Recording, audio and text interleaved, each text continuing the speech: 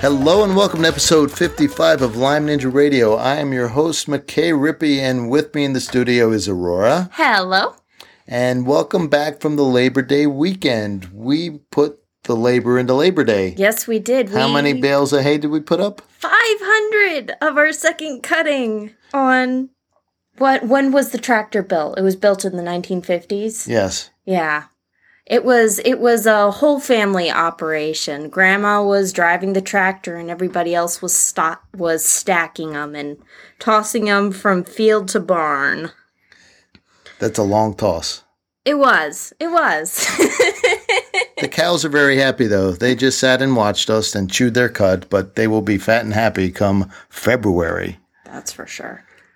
Now, on today's show, we have an update this week from Logan McCulloch and his Trek for Truth, and we also have an interview with Dan DeLion.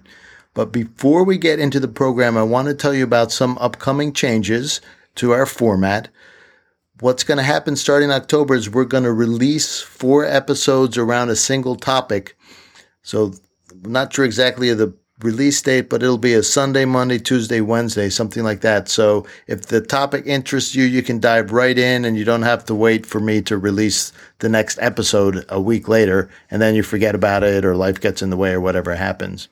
And kind of as a bridge to that, the next 4 episodes are going to be all around exercise, in particular yoga and Pilates. But these next 4 will come out every other week, and then we'll let you know for sure when this format change happens. Yep. All right, and here's our update from Logan McCulloch and the Trek for Truth. Hi, McKay. It's Logan from the Trek for Truth.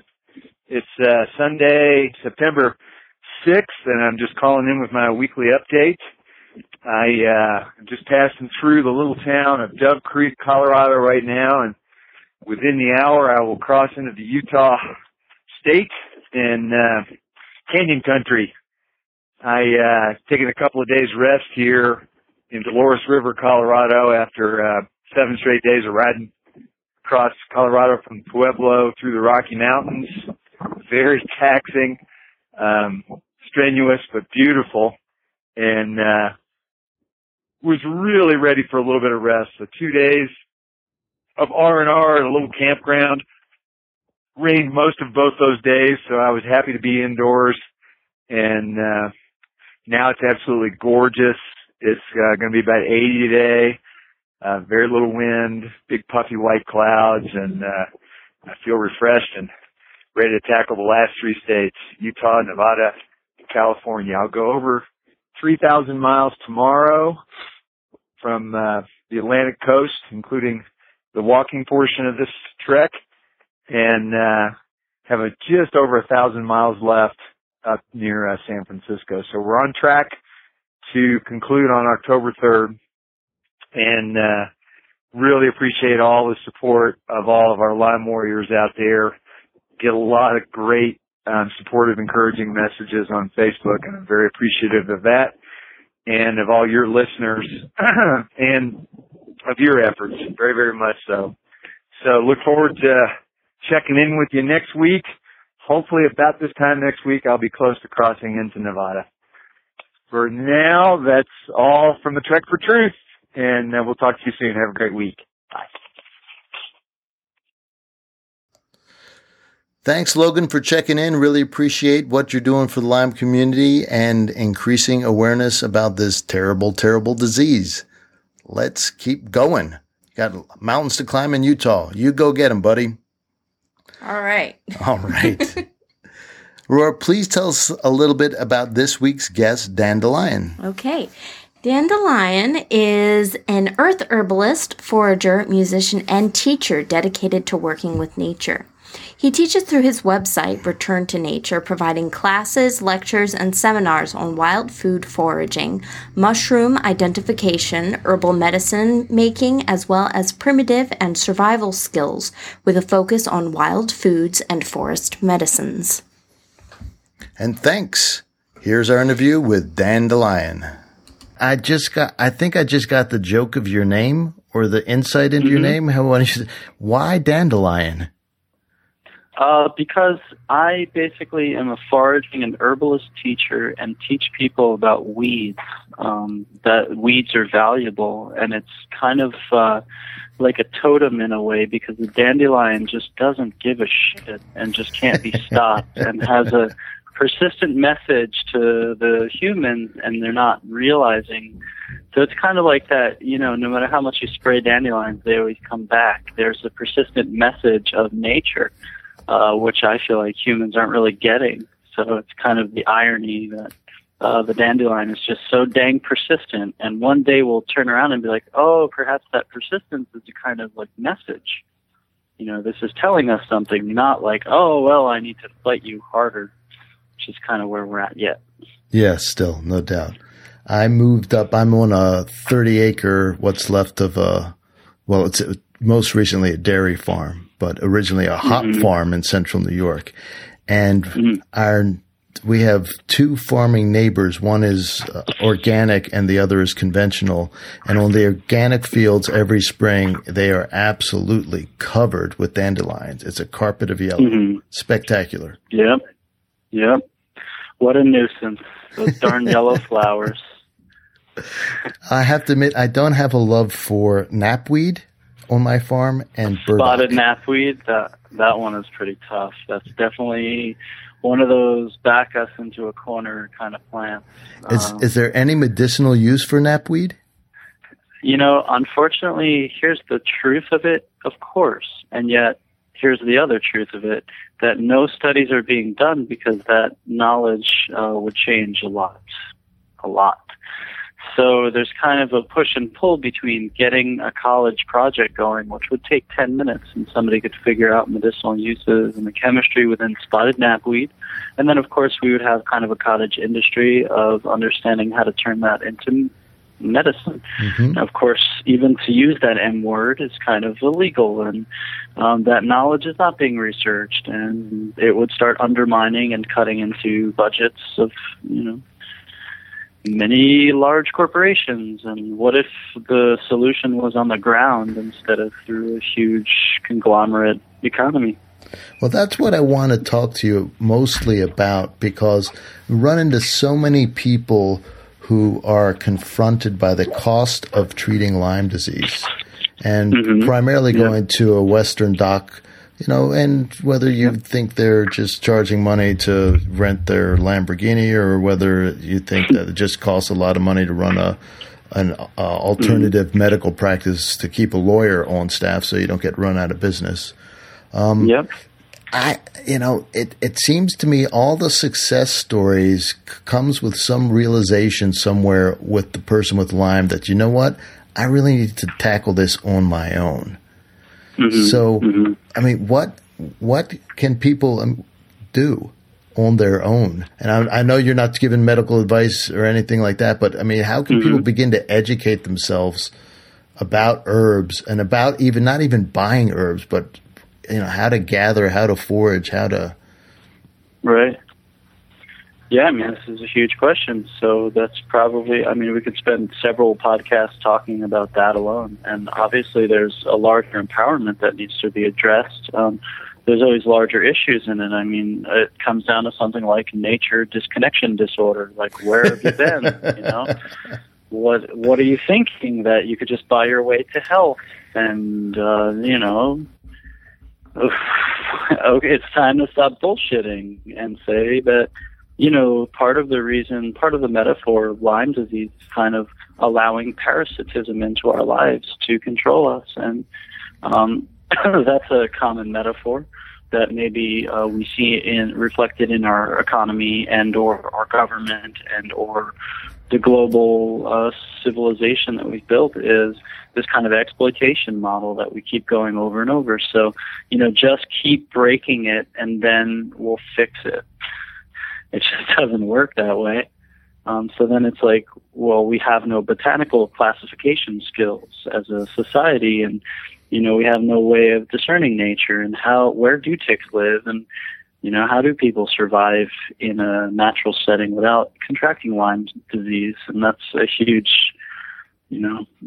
bunch of questions. So I'd love to explore any of that on air. Well, let's start with, because I heard you on another podcast mention, one of the tick problems we have is maybe not necessarily a deer problem or a mouse problem, but maybe we have, I think you said, quail or pheasant problem. Yeah. So the idea is that we have a lack of something. We don't have an overabundance of something.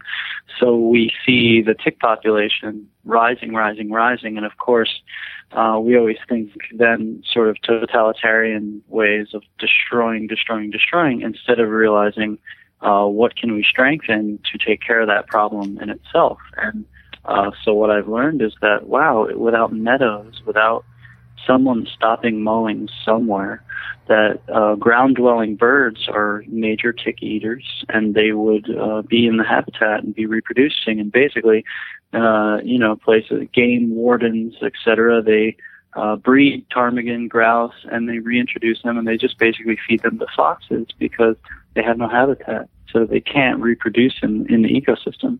So it's literally like we've domesticated the ecosystem to a point where the tick populations can't take care of themselves.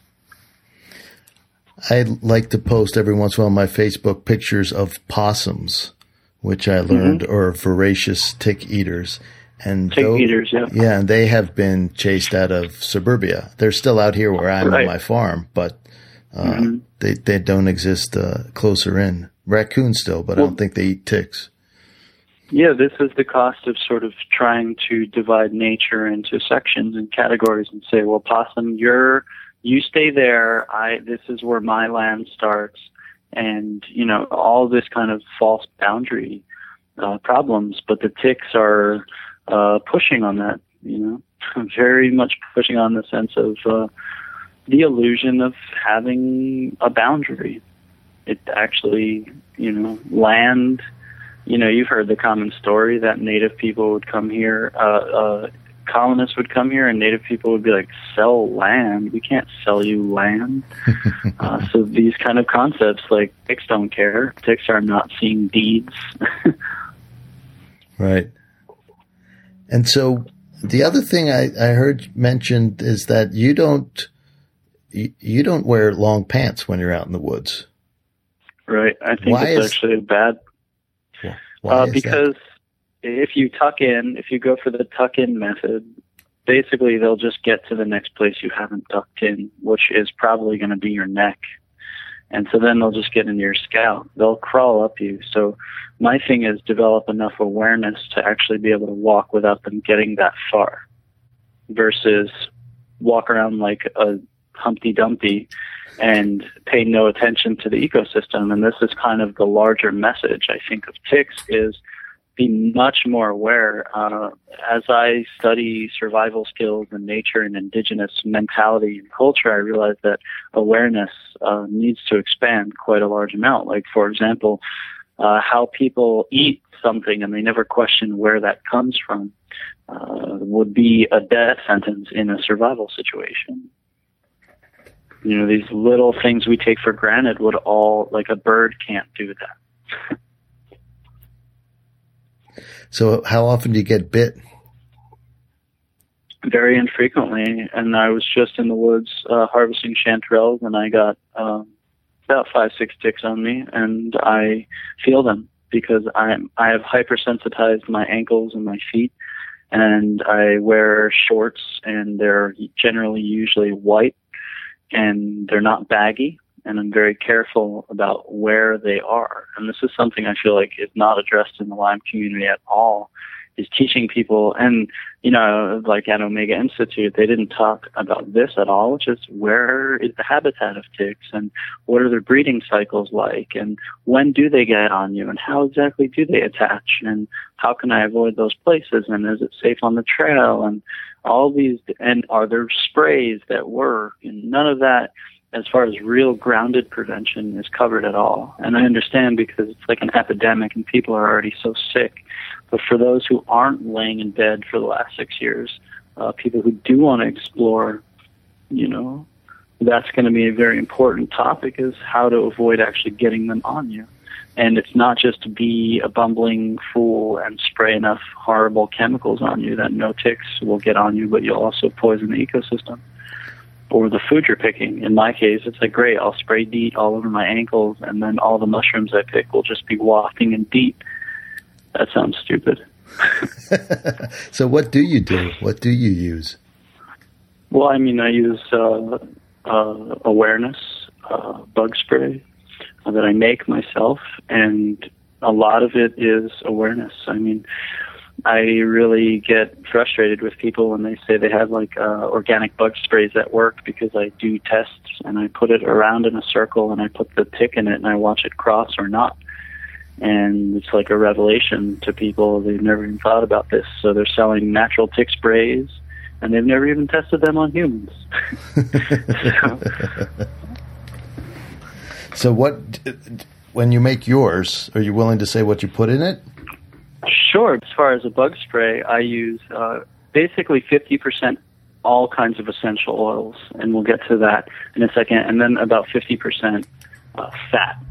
Really? Essential oils, yeah. As a carrier? Not animal fat necessarily, but yes, essential oils need a body. They've been extracted from plants, and they're very volatile. Yeah. So they'll evaporate very quickly. So those claiming that they use essential oils alone for tick repellent, I would suggest probably is effective for about 45 seconds, because after that, it basically evaporates. This is the nature of a volatile oil, of which essential oils are. So by adding a fat, we're grounding it a little bit. We're adding some body. So I like to use almond oil. That works for me. It's kind of good and spreadable. And I'll just put in every essential oil you can think of that is known to repel bugs, right? And if we think about the essential oils in plants being designed for repelling bugs, that's why those plants don't have a lot of bug bites on their bodies. Right. So that's the chemistry, right? So we understand that, and then we make a brew of whatever you have, and that is about 10 to 20 to 30% effective. It's not a blinder, and this is my problem, is that people use bug sprays and then become very blind, and I feel like within that, the message of ticks in the ecosystem, bringing us deeper into body consciousness, body awareness, and ecosystem awareness is lost. You know, if you just want to bomb something to death and just keep about your day, you know, we're going to have more of a severe problem in the long run. That's interesting. One of my acupuncture teachers used to do a talk, and he would say, and we're basing our diagnosis on a person's color, the sound of their voice, their emotion, and their odor. Mm-hmm. And he'd always get a reaction of the odor, but he said, oh, but don't worry, you can't smell. He said, you've lost your ability to smell. And well, in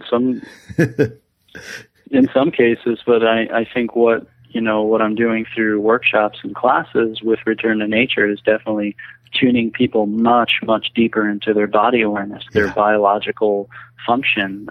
We have our senses for discerning and exploring the world, and within that, one of the revelations that came recently within the last 6 months is, leg hair is pretty essential for resisting parasites, so when ticks are crawling up the leg, which is something that's been a problem in the human species for, 300,000 years at least, that hair that's remained on the body is for perceiving things like ticks or lice. And what a revelation. Here we are culturally bound by stereotypes, and, women are forced to shave, and yet if you're out in the ecosystem, that would be a very severe disadvantage. So that's what leg hair's for. That's probably a good basis to start, right? Yeah. That's amazing. I love it. Yeah. So the other thing I'm curious about now, have you had Lyme disease? I have, and I basically had Lyme, and then I had a sort of period of remission where it came back, and then I have had some kind of neuro-lingering symptoms the last 2 years, and I suspect that was from getting rebit. Yeah. So as I mentioned, I get, I get bit on, every 2 months. I get a little, like today, I have one in the back of my leg, which I've been checking consistently, but the small ones are out. These larvae, which are extremely tiny. Some people say they don't even transmit, but some people say they do. I just treated it. Yeah, I'm on the they do side. I'm on the definitely whatever it is, just avoid it. And so I do things precautionarily. As an herbalist, I just basically say, okay, there's a great chance that I may get something. So what I've learned to do is then tonify my system to avoid getting the onset of something, but not in a foolish way and not in this kind of prophylactic antibiotics once idea. Mm-hmm. People say all different spectrums of that, but I'm talking about pretty intensely important herbal protocols that would reduce the onset of infection, but not cause not being just immune boosters, because that's how autoimmunity starts to form. So immune tonifiers, things that nurture and nourish versus things that kill. Right. So I'm going to ask two questions here. So the first one is, so when you're treating yourself, you're treating you rather than a prophylaxis attack on whatever parasite might be coming in. Is that correct? Or do you have... Well, there's I think in the middle, and I think this is there is not a duality. And sometimes you got to put up the walls and you got to fight. And sometimes you got to just nourish the walls, you know? And that's the balance. And I think we all need to find the middle ground there, versus attacking the enemy philosophy, which I think is very much, overpower the power is kind of the philosophy of maybe our medical system, right. Where maybe on the other side of that is maybe, naturopathy or homeopathy saying, well, just help the system. And so I'm in the center looking at, wow, herbs do basically both of those functions together without turning them into either a pharmaceutical or an extract. So I'm really a big fan of actual plants versus extracts of plants or products with plants somewhere hidden inside them, or, of course, pharmaceuticals, which I don't even know where the plant went in those, but they once upon a time. They're part of a plant, a very small part of a plant. Right. So, within that is all this initial idea that plants are not as innately intelligent as we are. And I actually don't agree with that. And I think there are plenty of cases where plants will actually regulate functions where isolated constituents will just cause one or the other. The common one is hawthorn, raises blood pressure for some, lowers blood pressure for others. Obviously, the more you pick apart that phytochemistry, the more you start getting what we call side effects, which are just actually effects. Because certain chemicals within a plant will do some stimulating effect, certain of them will cause a calming effect. The plant has the innate intelligence of discerning what is needed in any given time. So right. I like to work with that instead of try to say, yeah, that's great and all, and you've been around for 1,000,000 years, but I'm much smarter than you, let me do something. So how do you take your plants? Do you brew them? Do you eat them raw? Do you dry them? What do you do? Yes, and tincture them. You tincture them? Yes, I also tincture them. I think that's kind of, it's about dosage. And so I'm really big into actually powdering herbs. So I take a coffee grinder and I buy the herbs as whole as possible, because the more you let an herb powder sit, the more it oxidizes and degrades. Yeah, so often in the herb, so we have cat's claw, which is a plant, and then we have cat's claw going to a factory, which is shipped here and bottled here and shipped here and bottled here and shipped here and bottled here and shipped here and bottled here and put on a shelf as cemento. And it once upon a time was a raw herb. And so in that time is oxidization and reduction of the very vibrant chemistry that we actually need. So I like to try to buy from as close to that chain of bulk herb as possible, and then I'll powder it with a coffee grinder or and use an herbal powder, which I find is incredibly efficient, and that's the cheapest way to do things. You can either buy pills, but then somebody charges you 300% on the cost. just to put them in pills in the factory. Yep. Yeah, so I get rid of all the capsules, and I just look at, okay, people will drink horrible drinks, all kinds of nasty alcohols made of genetically modified, whatever it is, and they'll do that for their health, right? But then the idea of drinking sludge once gets replaced by the need for taking 24 capsules a day of, cat's claw or something. The dosage is, ridiculous when you put it in capsules. So herbs need to be pulled out of capsules. That's not a very efficient way or a very inexpensive way to get herbs into the system to treat actually Lyme at the dosage required to actually have an effect and at the time required. And that's something that people miss out on. And that's something that I've had to learn kind of the hard way, as well as working with people, really getting them into, okay, even if the symptoms go away, don't stop. Just don't stop and have the money to pay for that. So, we start with what you can get, but then there's a whole spectrum of, buying it in a larger amount and doing your own process versus going out and picking it. But you obviously are not going to go out and pick Japanese knotweed when you've got chronic Lyme and you're in bed, and you need, 6,000 milligrams per day of root, which takes hours to process. Right. Are there suppliers out there who are better that you'd recommend for people out there? Well, on my website, I have a whole list of links for herbs as well as specifically for Lyme. So anybody's welcome to check that out at returntonature.us, and that's called Lyme Links. And within that, I could just name a few. Mountain Rose is okay, Frontier's okay, Star West Botanicals sometimes. And then we get a little farther into some of those specific herbs. First Chinese Herbs carries them.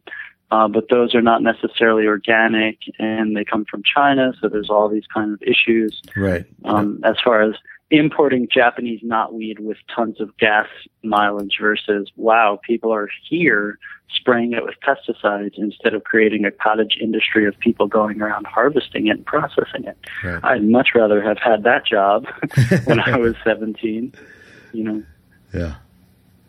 Okay, cool. And then, so you're kind of still struggling with Lyme, it sounds like, on and off. So I want to try to keep things simple, because I know this is not simple by any stretch of the imagination. You've been studying herbs for it sounds like your whole life, for years and years and years and years. But where should somebody start educating themselves? Should it be with the Japanese knotweed root?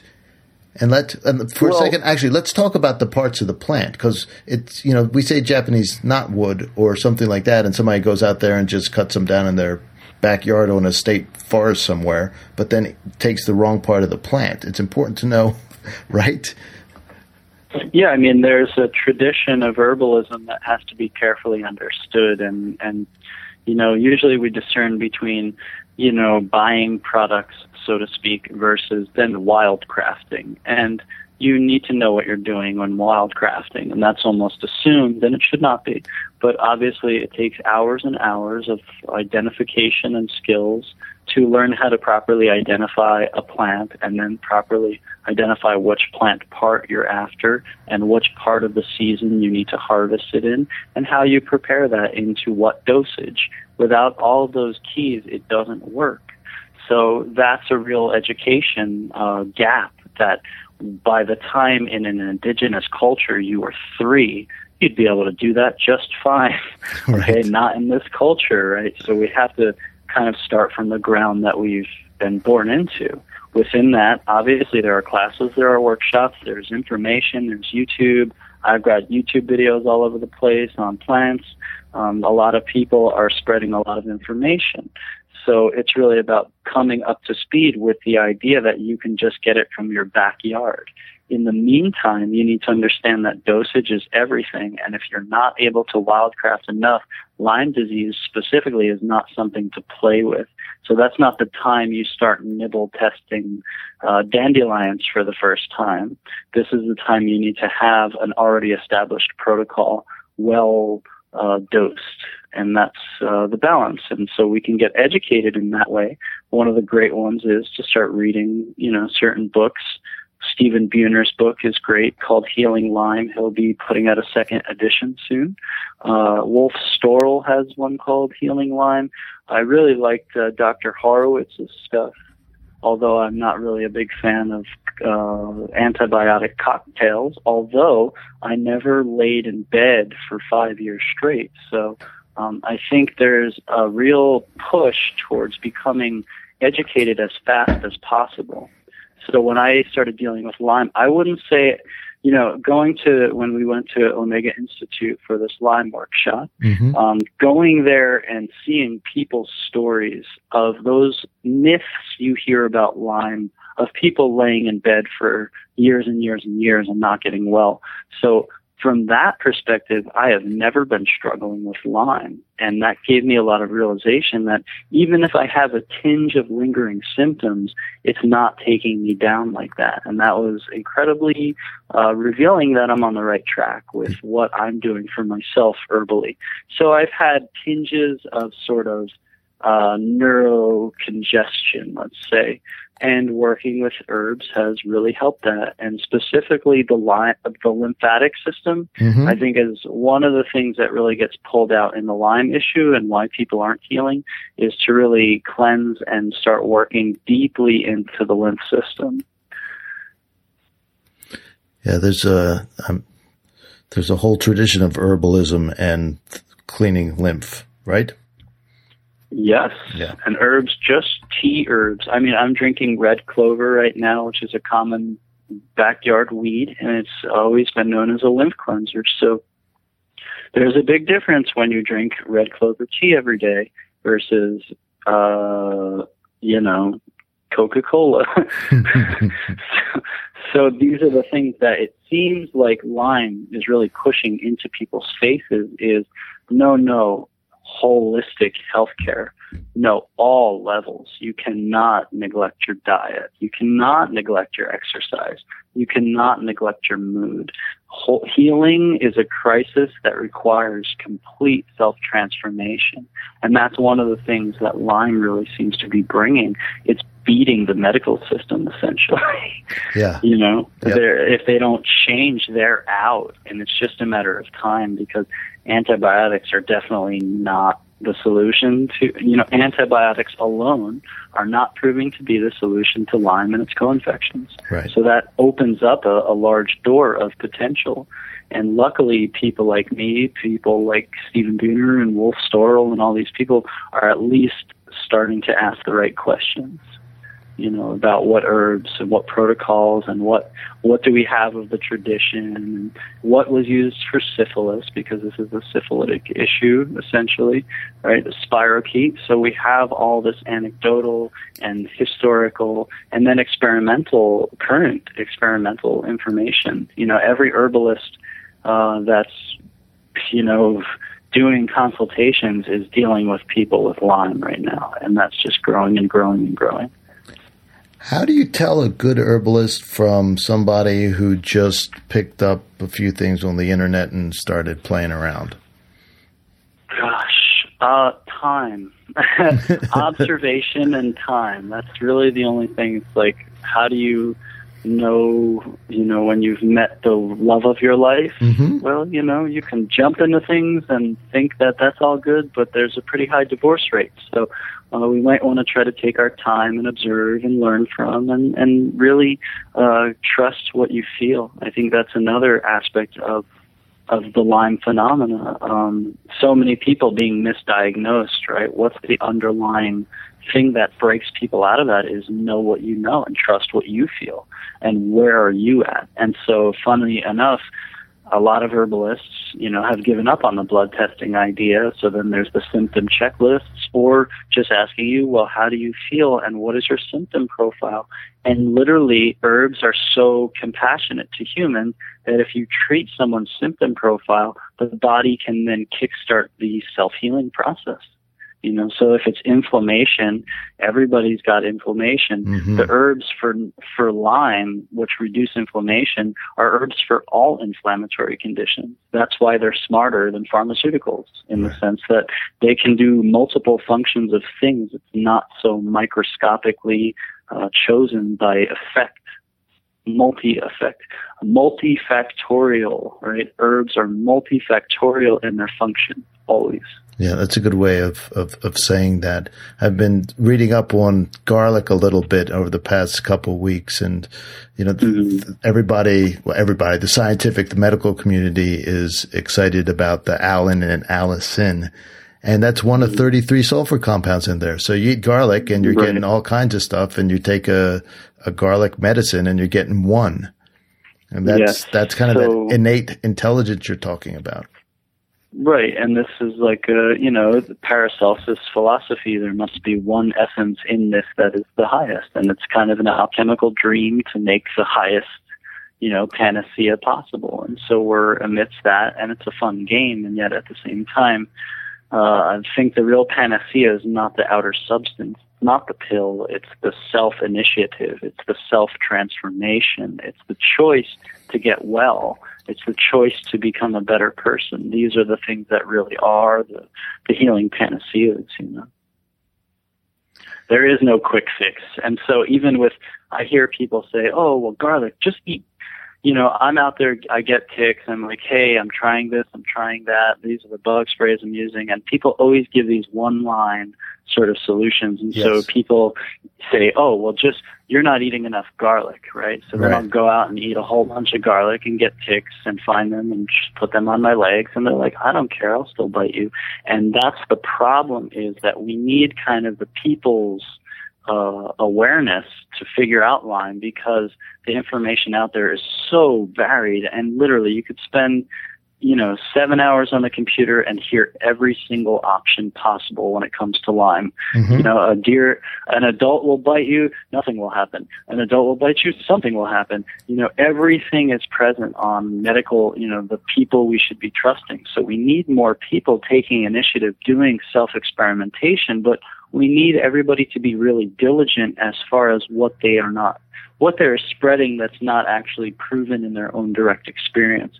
So I've verified with a few people that say they eat garlic all the time and still get ticks on them. Sure. So, there's always these kind of one-line answers that I hear, especially with herbs, like, oh, great one, just take more oregano oil, Right. There's not really this kind of panacea effect with Lyme, especially now that we've identified co-infections. I mean, also Dr. Horowitz was saying there's over 100 species of Babesia. That's not even close to where we were at with Lyme 2-3 years ago, and most people don't understand that at all. So we're dealing with so many multiple co-infections, and then we're dealing with not understanding how they will exactly spread or multiply. Even the idea of if a chicken eats a tick and the tick has Lyme, does the chicken have Lyme? I'd love to know. Right. When you find out, let me know.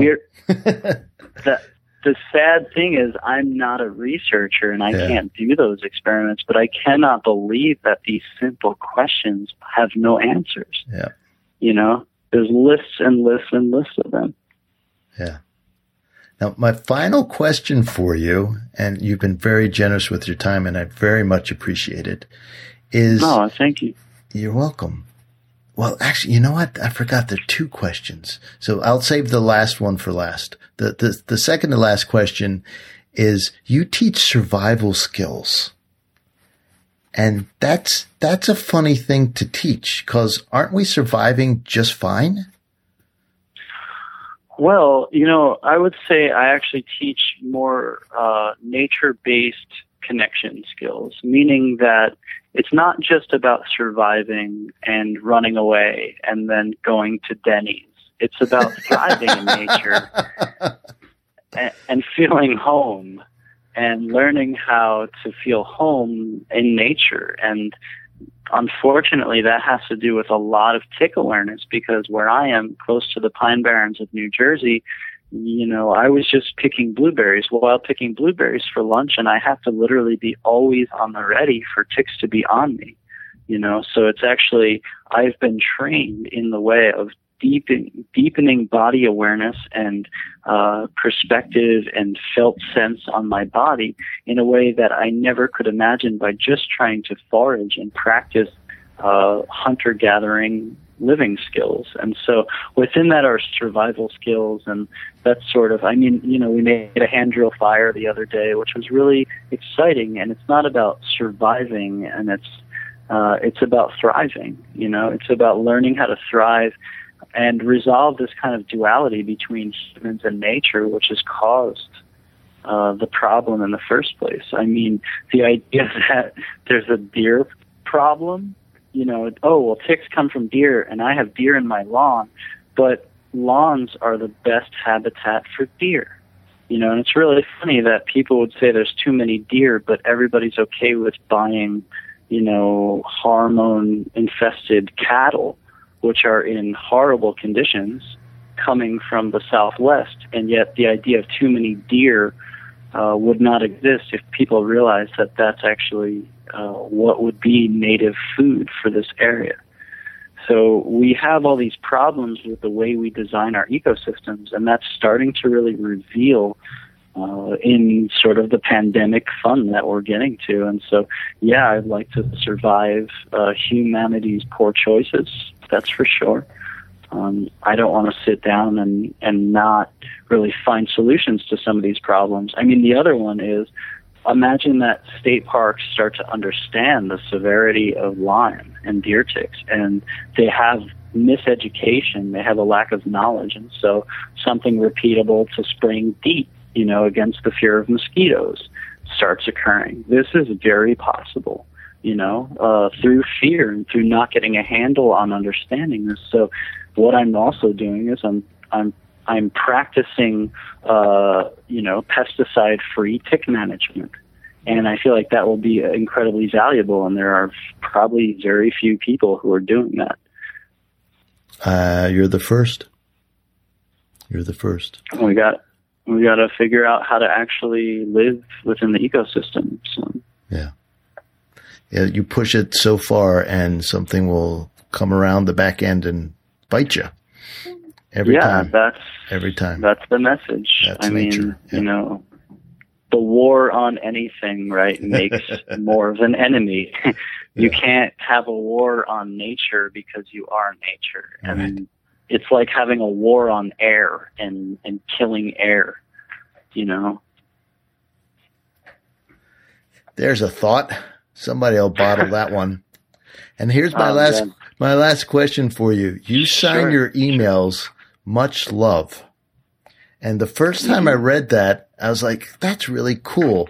But I couldn't quite get myself to sign my emails back to you, "Love McKay." Yeah. Why do you, so it's a bold statement, especially for a man. Yeah. So why do you do that? Oh, yeah. Well, I believe that love is severely lacking in this world, and that actually we all just need more of it. So the felt sense of love and connectedness and community is essentially why we have created urban and suburban areas which aren't fulfilling parts of ourselves, which is connected with why we have so many deer ticks, in the sense that the habitats that we have built, the synthetic habitats, the false walls that we've built, have left us extremely isolated, which has lowered our immune system, which is probably a large factor of why people are getting hit so hard by Lyme, right? Disconnected from going outside, being with your neighbor, exercising, being in nature, picking wild berries, going for large walks in the woods. These are things that are nature-based exercise, and without them, we become kind of gray and pasty and boring. And love is definitely something we all need, but most of us are very afraid to feel. So I'm all about more love in the world. I think it's the only thing that is going to matter. When people are dying, they'll look back and they'll say, gosh, you know, I really regret not giving more love. I'm sure that's a probably persistent experience. That's beautiful. Dan? Nobody ever died from too much love. Too much love. Well, so as a Chinese man, let me tell you a funny story. I had a woman with back pain from too much joy. So she went to visit her firstborn grandson, and she came back and she was complaining about back pain. Oh, it must have been from picking up my grandson, who must have been maybe 10 pounds. When I took her pulses, her heart protector pulses were bounding, just kind of jumping off her wrist. And my diagnosis was too much joy. It's like you've become overjoyed and your system out of balance. So we dispersed her joy and let the rest of the body have some of it, and her back pain immediately calmed down. So, yeah. Well, that's funny too much story. Joy. That's a good diagnosis. But what was it ever from too much love? Yes. I don't think so. All right. Terrific. You've been wonderful. For people who are driving in their cars, why don't you give them your digits, your websites? How can people get hold of you and learn the amazing things that you're doing? Well, anybody can feel free to log in on returntonature.us, which is my website, which has a lot of writings, a lot of information on ticks and Lyme, and I've done other Lyme podcasts, and I'm currently writing a lot about Lyme. Hope to have a kind of manuscript out in a couple months. And cool. Facebook, Make sure you Return to Nature. Make sure you let me know when that comes out. Great. I'd love to. Yeah, it will be mostly based on going out and what to do and what prevention can be taken. I think that's a very big missing piece within the Lyme community, how to exist with the ticks and what does it mean ecologically that ticks are coming into our habitat. But otherwise, you can also go on YouTube, Instagram, all those things, and Return to Nature Skills is the handle that I use. And anyone can email me at dan@returntonature.us. Yeah, I really appreciate it. And when you're going to post it up, just let me know ahead of time so we can kind of blast it out together. I'll put it through my social media stuff. So cool. I will let you know. Great. Well, thank you, and great talking, man. All right. Likewise, Dan. Have a good one. All right. Thanks a lot. Take care. Bye-bye. Bye-bye. So what's really cool about Dan is he reminds me of something that I learned a while ago, that back in the medieval ages, monks had this belief that everything was put on the earth God put everything on the earth to help humans out, whether it was for food or for medicine or anything like that. Dan just is living his life proving that. Wasn't he treat himself for Lyme twice now? How many? Yeah, I don't remember the exact number, but he has had Lyme disease more than once. And just as somebody who's in an endemic area and is brave enough to continue to go out in the woods, he just faces it fearlessly and treats himself. And if you do want to work with Dan, he has workshops and Lyme consultations. If you come by LymeNinjaRadio.com and look up this episode, what you'll find is contact information for him, and he's somebody you might want to check out. Mm-hmm. All right, a short reminder, our next 4 episodes are all about healing with movement, and we have subjects of Pilates, yoga, and belly dancing. And if you need more belly dancing in your life, if you need more Lyme Ninja in your life, visit our website, LymeNinjaRadio.com. There you can find all 54 past episodes. I archive all the episodes so you can go back and listen to them again and again. We're still in the process of cataloging them. Forgive us. It is summertime. We are putting up hay. We will get around to it, I promise. On the website, you can also sign up for our Ninja Insider mailing list and pick up the Lyme Ninja Brain Fog Protocol as our thank you. Lyme Ninja Radio is also on iTunes, Stitcher, and Facebook. And last, your day would not be complete, I know mine isn't, unless I knew the Lyme Ninja fact of the day. Did you know that ninjas can squeeze orange juice from a banana?